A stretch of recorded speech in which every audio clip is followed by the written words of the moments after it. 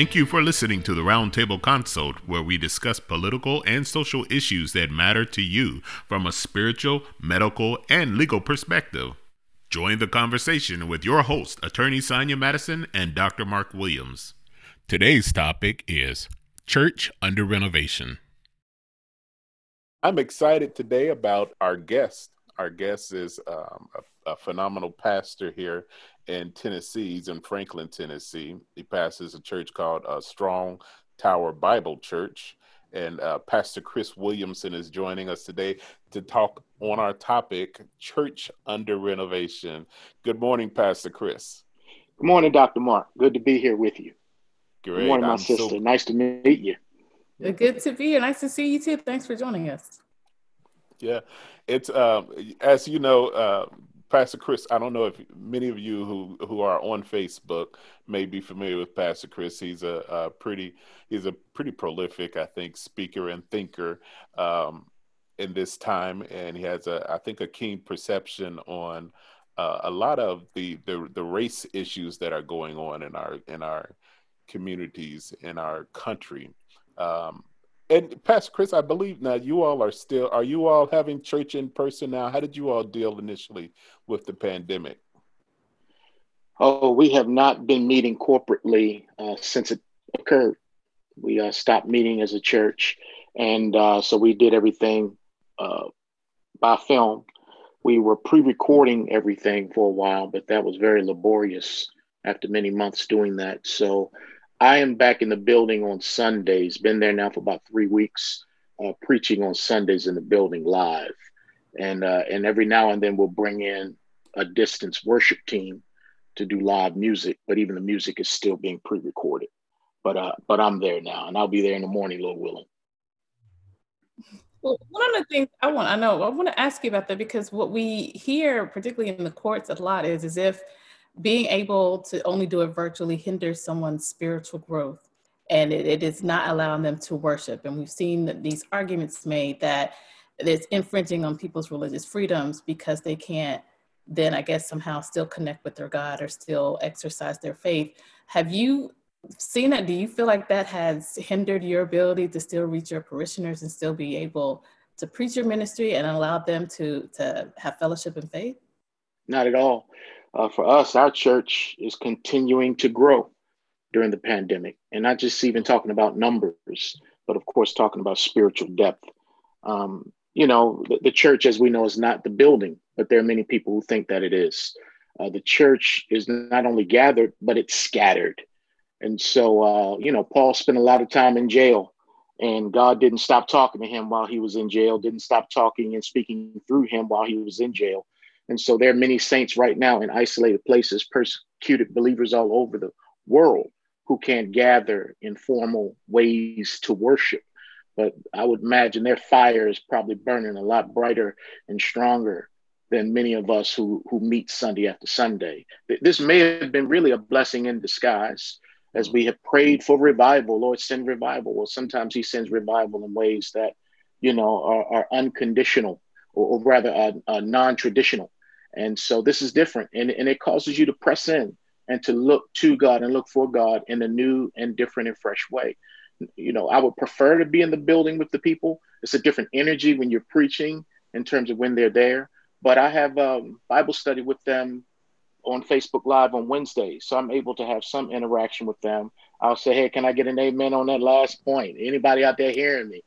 So we're able to connect, and we thank God for what we're able to get. I'm reminded of, and you can feel free to use this in your sermon tomorrow morning too. Okay. All right. But no, I'm reminded of the encounter that Jesus had with the woman at the well. And when she first perceived that he was a prophet, her first question to him was, our fathers say we should worship in the mountain, and the Jews say we should go to Jerusalem. And she wanted to know, basically, I think the question she was asking is my worship acceptable?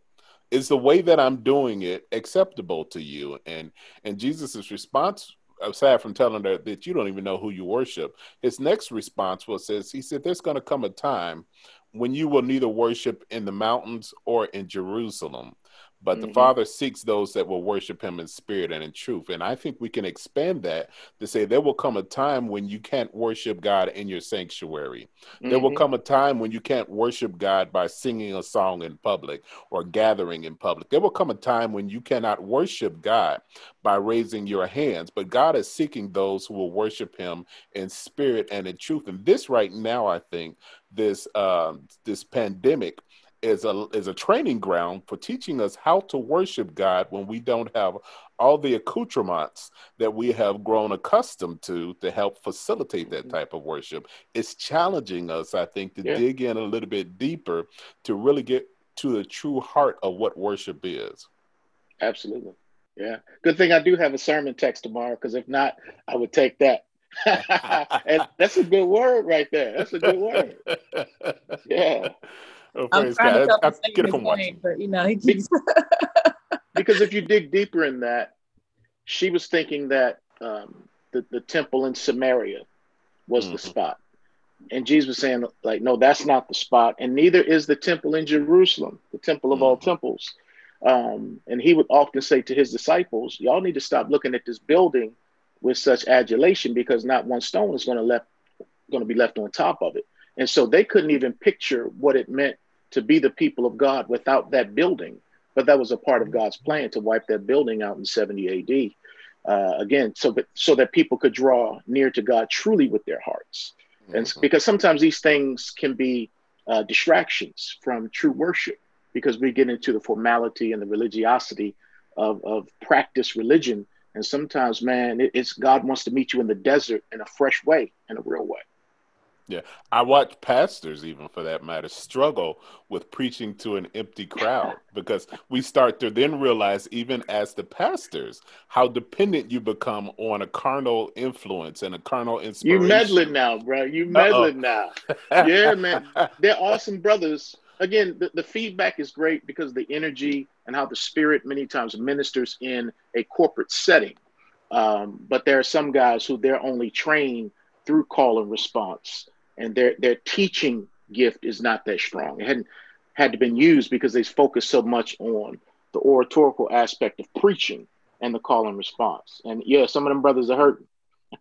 But you got to reinvent yourself. So now, Pastor Chris, he said church under renovation. So my first question is, what are the problems with the church, and how are you renovating those problems? Wow, great question. I would say that the church has always been under renovation, number one. But let's make it very, very clear, no bones about this. There's nothing wrong with the foundation of the church. The foundation, of course, is Jesus Christ, who is the chief cornerstone on which the church, the house, is being built, according to 1 Peter chapter 2. So we're all in process. And from the beginning, when he started the church on the day of Pentecost, and you had Ananias and Sapphira lying about their offering, and you had them not serving certain people, the daily distribution to the widows because of their ethnicity. They always had to make corrections along the way, even filling Judas's seat with another apostle. So there's always had to be renovation along the way with the local churches. But there's nothing wrong with the foundation. So every church has to assess where they are and make adjustments from time to time. So, one of the things I hear a lot from young adults in particular, or more the newer generation, is the church doesn't, grow with the times, or their message isn't growing with the times. And you hear it particularly more so when you're talking about a lot of the social issues that are going on. And now with this political environment, it seems to be a church against the state. Like, you're either with the church or you're with the government. And I know here, particularly with the runoffs coming, I'm seeing constantly bombarded messages of Raphael Warnock saying, oh, well, you can't worship the military and worship God and the like. And so, one of the problems then I kind of see, based on what people are telling me, is that they feel like the church is not in touch with some of the current issues. What would you say to that, particularly to the young adults who feel as if, hey, I want to be able to be who I want to be, and the church just support whatever it is that I want to be? I would say that that's not a new indictment on the church. When we think about recent church history, The civil rights movement church was also called out of touch. It was also called irrelevant by other fringe social justice work groups, like the Nation of Islam, for instance, and Malcolm X, putting down the work of the church, the message and the work of Dr. King, putting them down, saying that they were archaic, that they were too, um, that they sought too much to assimilate into culture as opposed to changing culture. But we, again, thank God for the Black church through the civil rights movement, because we wouldn't be here today without the advancements that they helped bring about. So it's not new for the church to be accused of being behind the times or not in step with what's going on now. And I would just say that God always has a remnant of people who have their finger on the pulse of what's happening. You know, with Elijah, God says, "I have 7,000 who haven't bowed the knee to Baal." And Elijah may not have known who those prophets were, but God did. And a lot of the people who are making a difference, they're not on the news. They probably don't have big Twitter followings, but they're in the neighborhoods. They're talking with seekers. They're talking with Hebrew Israelites. They're talking with, gangbangers. They're talking with people who feel like, the church is irrelevant. So they're out there doing it. We just may not know who they are. And again, God is faithful to always have a group of people as you talk about renovating the church. So even in that, should the church work with government, or should the church be separate from government? Because, again, we hear a lot about, particularly in the Republican Party, the conservatives or the religious evangelicals. But we also see sometimes the Republican Party may be at odds on social issues, particularly as it relates to minorities. So should the church be that, I guess, intersect in government, or should they let government be government and church be separate? Oh, no, we have to be involved. But I think the question is, are we looking primarily to government to see change occur in society? There's a place for government. When you read the Bible is full of politics. It's full of prophets working with kings. It's full of that. And so we have to know the place of not riding the backs of donkeys or elephants, but standing in a blessed balance where you can speak truth to power to both sides. But unfortunately, the church aligns either too much with this group or too much with that group, and they lose their saltiness. So we have to have wisdom, as Jesus said, to be wise as serpents, yet harmless as doves. Because if you're doing it right, you're going to have people not liking you and even despising you from both sides. And as I like to say many times, I'm too liberal for conservatives and I'm too conservative for liberals, because the truth, the word of God, is a two-edged sword, and it cuts everybody. The one who's communicating it, the one who's listening, those on the right, those on the left. And again, we're polishing brass on a sinking ship, ultimately, because our faith says that our hope is built on the one where the government is going to be on his shoulders, and that's when he returns. But until that time, I want to hold government accountable, not only for me, but for my children and for my children's children, to do the right thing. I think it's over in First Timothy, where Paul talks about we ought to pray for kings and for leaders so that we can lead quiet and peaceable lives. So I want government to succeed, whether I voted them in office or not. I want them to succeed, because if they do well, not so much with policies that are anti-Christian or that are against a certain segment of people, marginalized people groups, but I want them to do well, because if they succeed, I succeed. We see, particularly over the past 4, maybe 6, 8, 12 years, that one particular party has seemed to have hijacked the spiritual or the moral representation or the high ground. And now this past election, I've seen it more than I've ever seen, where people say you can't be a Christian and vote for Joe Biden, or you can't be a Christian and vote for a Democratic cause. You have to be conservative, basically. If you're not a conservative, you're not a Christian. can you speak to that? I mean, how should a new Christian, for example, someone who is just now coming into acceptance of Christ, how are they supposed to manage that type of belief and that type of philosophy? Well, I would tell them be careful of being under any kind of spiritual leadership that tells you how to vote or tells you that this is God's way to be voting. I would tell them be careful, because next thing you know, they might be telling you drink some Kool-Aid out in the back parking lot. Part of being an American is the ability to vote and to choose how you see fit. And we all recognize that there are issues that can be found in the Word of God, that have answers from the Word of God, that both parties in our two-party system do some bit of a relatively good job at least addressing. In other words, neither party fully represents the full interests of the kingdom of God. And so since both parties have certain things about them that represent the kingdom of God, I don't think any Christian has the place to tell another Christian that they should not vote for that particular party. When you don't know what their burden, what their values are that would lead them to vote a particular way. Probably the easiest passage that deals with this is in Romans chapter 14, when Paul is talking about disputable matters in the local church. And the Church of Rome was a church that was multiracial in terms of Jew and Gentile.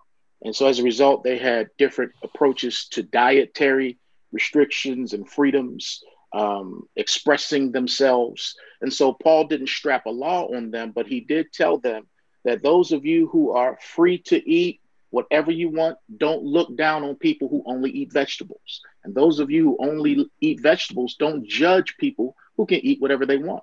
So when you take that idea into politics, we need to be careful not to judge people, look down on them because they don't vote the way we vote. Because Paul ends up that whole situation in Romans 14 by saying, each of us will stand before God and give an account to him. So I answer to God, not to a person, in terms of how I feel led to vote. So I would encourage people that you are free to vote however you want to vote. And we could talk about abortion and all that, which is pretty much, what this party of family values tries to instill and make the linchpin issue. We could talk about that. But in my opinion, they're pimping babies to get votes. But hey, man, I don't want to go too far. No. Issue voter. Because we've seen that when they want to push something through Congress, they can. They can't push this stimulus bill through, but they can push through a Supreme Court nominee. They can push through what they want to push through when they want to push through it. And for, let's see here, 41 years, this abortion thing has been the thing for the Republican Party. And with a conservatively dominated Supreme Court for 49 of the past 50 years, this whole thing coming into place from a conservative Republican president under Nixon, who allowed Roe versus Wade to come into play. But somehow they don't like to talk about that. But they've had every means and every reason, according to why they keep telling people to vote this way, to see abortion abolished on a federal level. But they have not stopped one abortion by telling people they need to vote this way to stop abortion. They haven't stopped one abortion in over 41 years. So just as Democrats pimp Black people for votes oftentimes, because that's been my mother's party and my grandmother's party, and many politicians know I don't have to work once I'm in office, because I know they're going to vote me in because I'm Democrat. I think the same is true for Republicans. They know they don't have to work for the evangelical vote. But many evangelicals vote that way to appease their conscience and for their party to maintain power. It's the carrot that keeps them in the voting booth voting that way. But they're not going to make a change to that. Yeah, I've become convinced that pro-lifism, capitalism, and patriotism have become gods themselves. Come on, brother. To the point that, the reason why I call them gods is because if you really serve a God, you're willing to sacrifice everything to appease that God. And whether it's your own personal will, whether it's your finances, whether it's your relationships, to serve a God, you have to be willing to walk away from and to sacrifice all of those things. And we've seen it more than ever. People have even begun to sacrifice their own integrity and their own reputation in order to appease the God of pro-lifism. And it appeared to me, and it occurred to me, and maybe you can speak on this, is that I think as humans, we value mortal life much more than God does. I don't think that God places as high a priority on mortal life as he places on obedience, as he places on integrity, and as he places on honesty. And the reason why I say that is because we can see throughout the Bible where God took mortal life because of disobedience, or where he took a mortal life because of lying or dishonesty. When we talk about Ananias and Sapphira, he took mortal life because of disobedience. And when I look at, and I believe that God is against abortion. I believe that, but I also believe that when God told Saul to go kill the Amalekites, he told him to kill them all. He said the children, the women, in a nation full of men and women, you can assure that some of those women were pregnant. I mean, that's a reasonable assumption that some of them are pregnant. And when he came back and had not fulfilled the mandate of God to kill people, some of those people probably were what we would consider innocent lives. Some of them were children, which we would all, by our own judgment and by our paradigms, consider innocent. How can a God who is so pro-life, pro-mortal life, I should say, so pro-mortal life, how could he advocate such an atrocity? One that would, in this environment, cause a lot of conservatives to vote against him. Mm-hmm. Yeah.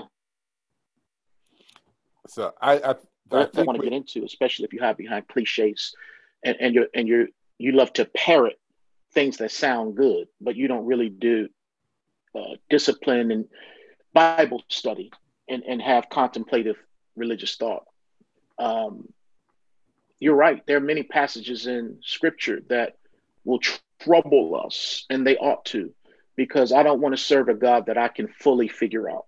The Bible says his ways and his thoughts are higher than my ways and my thoughts. There are just some things I'm not going to know, understand, or even appreciate. And God is not going to ask my permission or for my cosign before he does something.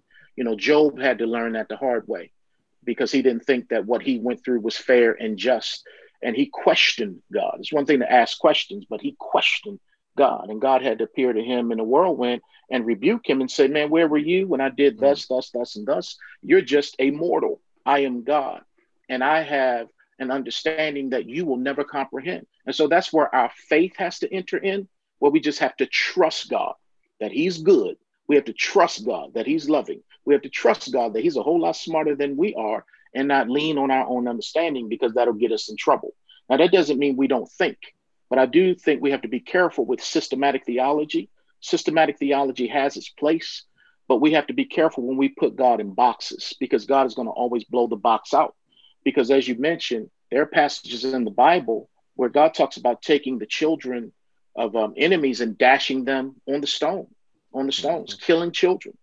The passage I'm going to be preaching tomorrow deals with how Herod killed the children in Bethlehem, trying to kill the Christ child. You know, why didn't God stop that? Why did God allow that?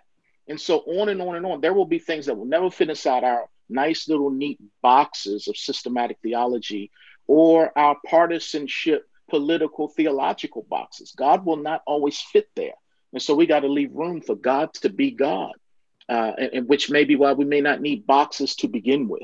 And we need to wrestle with these things in the faith that we read in the scripture that doesn't always line up or jive with us or what we think. But we have to step back and say, I trust him.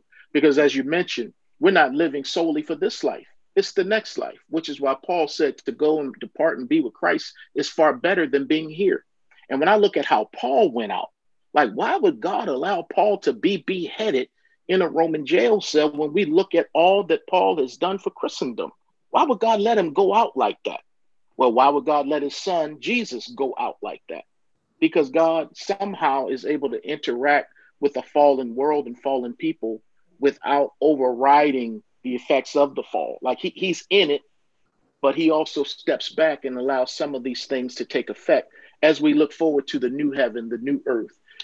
So our ancestors could suffer the way that they suffered unjustly because they knew about a sweet by and by. It's that world. And many of them got glimpses of that world, where Paul would even say in Romans 8:18, I reckon that the sufferings of this present age are not worthy to be compared to the glory that shall be revealed to me. So it's that side, it's that world that can get me through the sufferings of this world. I think it's often easy to look at government or other entities and see some of the, I don't want to say wrongs, but just, I guess, holes or thorns in there. But going back to the church under Reconstruction or under renovation, I often see when we're looking at various evangelical leaders or ministers who are either promoting a prosperity or promoting fame. I know recently, probably a couple of years ago, we had a pastor who wanted to get a private jet and became under scrutiny. Like, well, wait a minute, the church, if we're defining the church as the people should be about the people. But here we've got someone asking for a huge amount of money in a area where, the neighborhood is struggling to have a private jet. And I don't doubt that there is reasons for wanting to, I guess, have a lot of big house or fancy cars as a pastor, as a minister. But do you feel as if, if we're talking about church under renovation, do you feel that that kind of leadership hinders a lot of people from looking at the Christian faith because they see it as a means for their leaders to again, become famous or to prosper and promote that kind of prosperity in their gospel? Yeah, it's absolutely a hindrance. When we look again how Jesus came, very humble, meek, and lowly, and how he not only became a human, but also suffered like a criminal, and how he had no place to lay his head, on and on and on and on. And yet we don't want to follow Christ to that kind of extreme. We feel like, man, we ought to have all the riches and we ought to be able to fly in a plane, as I heard this one pastor said, as you mentioned, because they don't want to fly coach because they're trying to prepare their hearts to hear from God. So they're going to fly in a plane, their own plane. I'm like, wait a minute. Now, you should be prepared to speak before you get on the plane. But number two, a lot of other people are doing work on the plane. You're no better than them. God can speak to you on a plane, and God may call you to stop preparing your message and talk to somebody that's lost on the plane. So all of it to me is just self-serving. But if we read our Bibles and we hold people accountable, we'll see in 1 Corinthians chapter 6 that this thing about riches and men of God is something that we need to be careful about. Over in 1 Timothy 3, he's like, one of the things that can disqualify a person for the pastorate or to be a bishop is if they're into filthy lucre or they have an obsession for money, a love of money. So he tells us, be careful of people who want to get into the ministry for financial gain. Now, that doesn't mean you shouldn't take care of your pastor, and people do it differently because the Bible says if the pastor is feeding you, then you feed him. You don't muzzle the ox that's treading out the fields. You feed the ox. But to pimp the ox out in diamonds and, to get the ox laced in this and that, I think it's an abuse. Now, I know from the slave church and from the early church and the Black community, we wanted to make sure the Black pastor, the Black preacher had, because he was representing us many times in the community. So we wanted to make sure his car was nice, that he could wear a nice suit. But again, that grew to taking advantage of the people's kindness. And I think the pastor has to say, no, that's enough. Or in other words, you set the culture in your church. If you want all of that, then the people, you'll find people who will do all that. But if we're going to renovate the church, we got to get back to scripture and say, no, man, because I know how it works. If the pastor's driving a nice car, people say, man, that car's too nice. We got to get, he needs to drive a beat up car. If he's driving a beat up car, man, that's an embarrassment. Pastor needs to drive a better car. So it's a balance in this stuff that we need to have. But the world looks at it and it doesn't pass the sniff test. When these ministers are making $30 million a year and on and on. I like how Rick Warren did it when he wrote his book, Purpose Driven Life and Purpose Driven Church.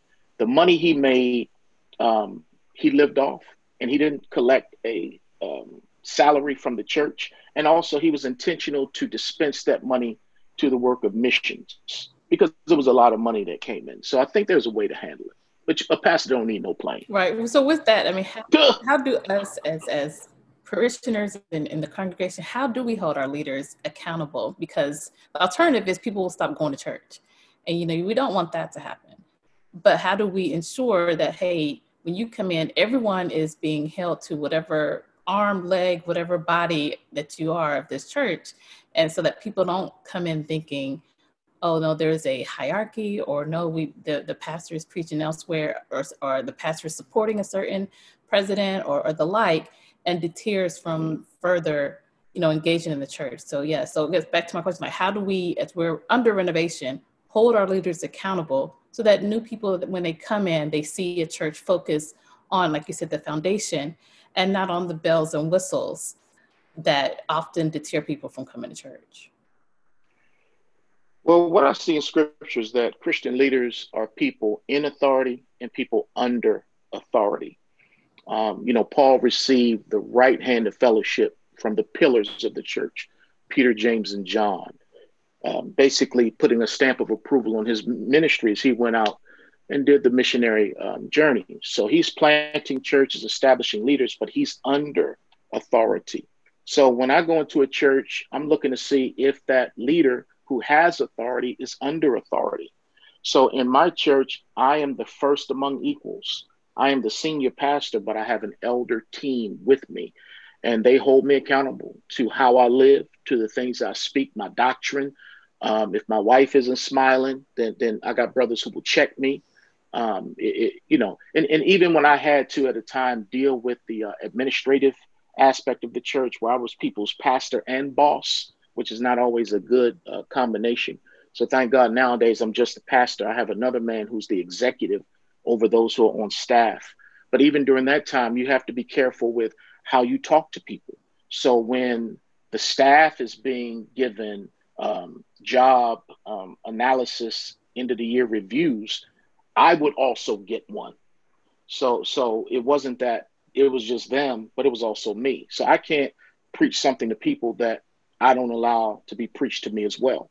So when you walk into a church and you see that, you sense that kind of accountability, then to me, that's a healthy place, a safe place to be in.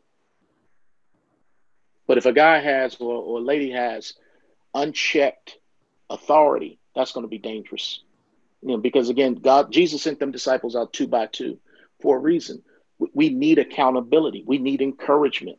And even what's been going on with this Hillsong pastor as of late, I appreciate how the governing body of that particular church and denomination have handled it on the back end.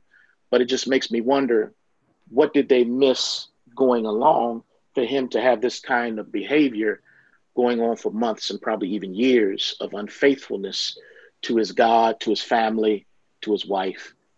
What measures were not in place where he could get up and preach every week, but he's visiting a woman in a park also twice and getting drunk on alcohol? Like, where was the disconnect before it moved to this spot?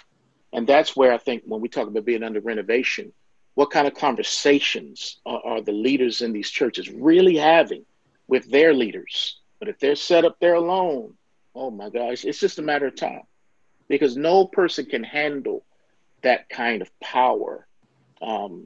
It's a Messiah complex, and only the Messiah can handle that kind of power. A man or a woman with exclusive power cannot handle it. And let's be honest, we're often looking for them to fail to some degree. We're looking for them to misstep, to say, oh, well, then if you did it, it's okay for me to do it.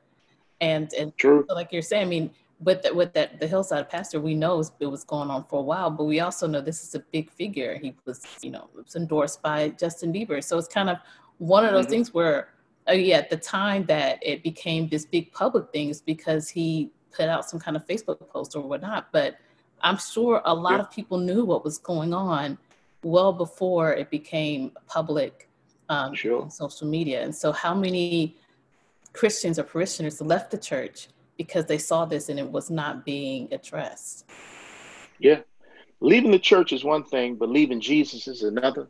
So I hope that those people that left the church found another church. And again, they would go in with a different kind of checklist, knowing that no church is perfect, but looking to make sure certain parameters are in place to keep leaders accountable. So hopefully they found other churches, or maybe some are going to stay there in hopes that, they can renovate and bring in another leader or promote a leader from within. But yeah, there are people who want to see that fall because it takes the pressure off them to say, "Ooh, well, I don't need to straighten up my life." But I guarantee you, though, there are churches where people know that the pastor's messing with boys, the pastor's messing with ladies, and all of that, because the spirit of compromise also attracts people who want to compromise. I'm from Baltimore, Maryland, and there was a church in my hometown where everybody knew the pastor had a side piece. He had a woman on the side. He had a child with that woman, and everybody knew it. And so if you're living a life where you're jumping around from bed to bed, that's who you want to be your pastor, because you say, he's real. He's real. Okay, yeah, he's real. But there's a standard that he and God's children are to aspire towards, and that's holiness and godliness and purity, and but not an acceptable where you turn grace into grease. You just want to slide by and use mercy to justify your messes. Like, no, that's not the way it's supposed to work. Yeah, we have a viewer who makes a comment. He says, Jesus came as a role model. He washed the disciples' feet, even Judas. Can we ask the pastor to humble himself and look for humility in that pastor's life? And I guess that's one key thing, is that we have to also realize, where is the level of humility? How do you discern or judge humility in a pastor? And when we start seeing that seep out of and no longer represent his or her demeanors or character, at what point do we then intervene? And I guess you have to have appointed leadership, I guess, who would be the ones who intervene in that regard. Yes. The Bible talks about if a pastor, a bishop, an elder sins, you should have 2 or 3 witnesses who can verify that what was done was sin, not, preference. I don't prefer that he drive that kind of car or whatever. But we're talking about sin. Now, if he stole to get that car, then again, we're dealing with sin. So you need 2 or 3 witnesses to establish this matter. And you go to that pastor, and if that pastor does not receive the correction, then you move on from that pastor. You fire that pastor, you let that pastor go. So in other words, pastors are to be under stricter judgment, James chapter 3, and we're to be held accountable. In other words, we can lose our jobs. If we can do church discipline on wayward members, then the church can do church discipline on a wayward pastor. But rarely do you ever hear about that going down. They're excused. And again, the standard of holiness is lowered in that church when there's a double standard for the people and the pastor, a different standard. But back to the serving piece, yeah, man, a pastor should be a servant leader. We should be in the trenches. We should know how to get in and get our hands dirty. I mean, shepherds got dirty because they dealt with dirty sheep. They smelled like dung because they were among the sheep. And God encourages us in 1 Peter 5, man, be among the sheep. You just can't be above the sheep. Be among the sheep. And to be among people making disciples, man, that's serving. And you may have to wash some feet, literally. You may have to change a bedpan.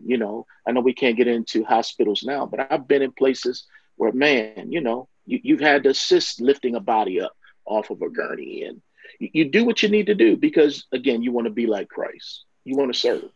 So along this church renovation, one of the things that we hear frequently, particularly in this charged political environment, is that it seems like the church is divided. I actually preached a sermon once and said, you might be Christian, but you are not the church. I do think that there may be a difference between being a Christian and being a part of the church that Jesus himself said, the one that I'm coming back for. And so in this time, we see a lot of division amongst those who call themselves Christians. Is that concerning to you, or is that just fulfillment of prophecy? I think it's fulfillment of prophecy. Jesus said that this gospel is going to split homes. That when you pick up your cross and follow me, I'm going to set mother against child and, brother against sister. So the gospel, our commitment to Jesus is going to bring division. And I think we're seeing that right now as people are trying to interpret what is right, fair, and just. But in my opinion, in many respects, it doesn't fall in line with the things that Jesus valued. So I don't mind breaking fellowship with so-called brothers over things that to me are essential matters.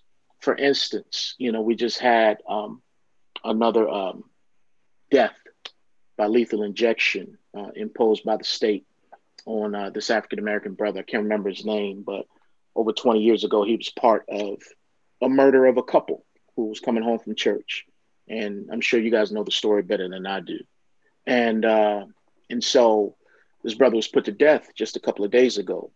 And my issue is with many Christians who claim to be pro-life. How can you be pro-life and pro-death penalty? I don't, to me, it doesn't comprehend. That's more of a political thing. And when we look at the numbers in terms of how it disproportionately affects the Black community, as far as those who are put to death, given the death penalty. And when you look at how much evidence comes out to prove that people are innocent on death row or once they have been killed, to me, it's something that ought to be abolished. But you have Christians who, on one hand, they're saying, we got to fight for babies in the womb, but they have no problem pulling the switch to kill people who may or may not be guilty. And if they are, and you think they deserve to die, why do you think you deserve the right to kill them? So to me, there are just some disconnects. So I don't mind dividing over life issues. I definitely don't mind dividing over essential doctrinal issues. And again, so much in this country is laced on race because the church has never really confessed that sin. The white church has never really confessed that sin to the point of producing fruit in keeping with repentance. An apology, man, doesn't mean anything if I don't see a change. And I still don't see a change when I hear about people talking about secession over this situation with President Trump, and white conservative Christians don't rebuke people for those things. It just means you agree with those things. Your silence is your complicitness in that. And it's just sad that even after the Civil War 150 years ago, that if this country got into another civil war today, it would be over the same issues that we went through back then, the issue of race and the treatment or the mistreatment of Black people. And so, yeah, I'll divide with you over that. Jesus divides sheep and goats. So I'm cool. Yeah. He says, I want to say it's in Thessalonians where he talked about, there would be a falling away at some point or another. And people will fall victim to the deceiver. And at some point or another, there's a delusion. The guy said, I'll send them strong delusion because they rejected the truth. And I think we're starting to see where you look at people with certain beliefs and you just can't convince them otherwise. And you say, how is it that you can't see this? And I guess I look at it. Why is it that Pharaoh would have continued after plague after plague after plague to still oppress the people? Even after the final plague, he decided to let them go. He had a change of heart again and said, well, let's go and pursue them. And it resulted in the demise of his army as well. And I think it's just the Bible says that God hardened Pharaoh's heart. Right. And when Judas betrayed Jesus, it said God sent an evil spirit on Judah. Judas. The devil entered him. Yes, he entered him. The devil entered him. And so these were things that God has allowed to happen specifically to accomplish, I guess, to fulfill his will. And so I think we do have a period of time now where people are just going to not be convinced of that. And when they come to teach a different doctrine, Jesus said, have no part with them. Don't even wish them Godspeed. Otherwise, you become a partaker of their iniquities. And so I think we as a church, maybe we do have to get used to saying goodbye to some of those people who along Yeah. doctrinal issues and along spiritual matters just refuse to come into alignment with what was the mandate of Christ. One of the old members of my church used to say that there's about 25% of professing Christians who's really Christian. And he took that off of the parable of the seed and the sower. That when Jesus went out talking about there was a sower who planted seed and fell on this ground and that ground, only one of the four soils actually produced fruit. And so for him, he's saying that it's a quarter, it's a remnant of people who are truly believers. And when you look at when Jesus said the road that leads to heaven is straight and narrow and only a few are on it, whereas the road that leads to destruction is wide and many are on it. The only issue is we just don't know who those people are, which is why we need to wait for judgment where Jesus will separate the wheat from the tare. So we need to examine ourselves, Paul said, to make sure that we are in the faith. And man, as we keep our hearts soft before the Lord and we're sensitive to the Holy Spirit, you know, it's one of those things when God speaks, you've got to obey. But when you harden your heart, as you were mentioning, it puts you in a dangerous place.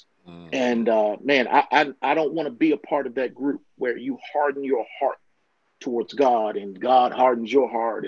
No, I want to keep a soft heart, a sensitive heart, a short record of wrongs. You know, man, hey, but again, the Bible says, knowing the terror of the Lord, we persuade men. There has to be a reverence for God where we take him seriously. And again, not try to use his grace as grease or justification to just live raggedy and be raggedy. It's like, no, man, the spirit that raised Jesus up from the dead is alive in me. Man, when me and my wife are out of sorts, me and God are off. And God is like, Negro, go back to her and get that right. Humble yourself. You want grace? Humble yourself. You know, whoo, man. I'll tell you that it's becoming real to me, the scripture that says, work out your own salvation with fear and trembling, because as convinced as I am about my position and where I am, there are people on the other side of where I am that are equally convinced. And how does one really know that they're really following the truth and the mandate of God when you see such stark division in people who are so staunchly committed to what their convictions are? What's the in our closing, what's the encouragement that you can give us so that we know that we're on the right path? Well, the good thing is that God knows how to discipline his kids, including me. I can pray for people, I can love people, but it's not up to me. So I'm okay to agree to disagree with people who profess to be believers. And I can go on in peace, knowing that, again, they don't have to answer to me. They're going to answer to God ultimately. So I try not to let people that I disagree with in the midst of trying to see renovation in the church, you know, get me off. I'm trying to stay focused, as you mentioned, working out my salvation, doing what God's called me to do, and trying to love well as much as I can through the help and strength of the Holy Spirit. But that doesn't mean being somebody's doormat either. Sometimes it may mean rebuking people, or as Jesus said, man, shake the dust off and move on. You know, rich young ruler walked off and Jesus didn't chase him. Sometimes you just got to realize, man, just keep it moving. You know, Paul said about Demas, that brother has forsaken me because he loved the world. And Paul didn't go fishing for that brother. You know, he just said, hey, look, man, this is what happened. And you just got to stay focused on the assignment. You got to keep your hands to the plow and not look to the right or the left. Stay focused. So my encouragement today is, man, have your own relationship with God. You know, again, examine yourself. And, you know, because the Bible says his spirit bears witness with your spirit that you're a child of God. And like Nicole Mullen sings in Redeemer, I spoke to the Lord this morning. I know him for myself. So it's not about religion and church. It's about, man, knowing God for yourself. Do you know his voice? Do you know his touch? My God. And once you know that you know, can't nobody persuade you otherwise. I don't care what cult knocks on your door. I don't care what problem or trouble you go through in life. You know he's holding on to you when you can't even hold on to him. Oh, come on, Mark. Oh, Lord. Come on, brother. Come on, brother. If I had an organ right now. Oh, Lord. Dun, dun. That's all that would be. I saw God's light in you many years ago. I came to get an ear, nose, and throat checkup, man. You know, you were the guy, and that same smile I see now is what I saw back then. And I just want to tell you, thank you for all that you do for the kingdom of God. Not only the excellence that you're giving forth in the world of medicine, but also through your musical ministry, and now even through this podcast, man. Just as I was listening to you talk about what was going on with the vaccine, I was just so thankful and proud to hear a learned Black man just rattle off these truths, even in a condition where you're not feeling too great. But man, it came out of you, and it just made my heart glad. I just said, Lord, thank you that this brother's right where he needs to be. You've gifted him and equipped him. Thank you, man. I pray that you would know your labor is not in vain, brother. Amen. Likewise, my brother. I'm so grateful also to see you taking a proactive and a vociferous role and speaking out as a man of God, as a pastor, and not fearing the consequences that man would impose on you, and trying to ostracize you for speaking to and against political powers. And so I certainly appreciate that, because there's a heavy mandate on your life, I believe, to be able to speak to those powers and bring them to repentance. And I'm sure our audience appreciates this bromance that is going on right now. Oh, come on, son. We love you too, Sonia. We love you too. People need to see Black men affirming each other. Hey, mate, we love to see it. Well, thank you again so much, Pastor Chris, for joining us. For all of our listeners, please like, comment, and share. Also, feel free. I'm sure we'll have his information if you want to reach out and get more about that renovation of the church, as well as ensuring that your own self is renovated as you go through this pandemic and take that time for stillness to be more reflective in your relationship with God. So tune in on Tuesday at 8 p.m. Eastern Time, 7 p.m. Central Standard Time to the Roundtable Consult. Once again, thank you for joining us, and we will see you then.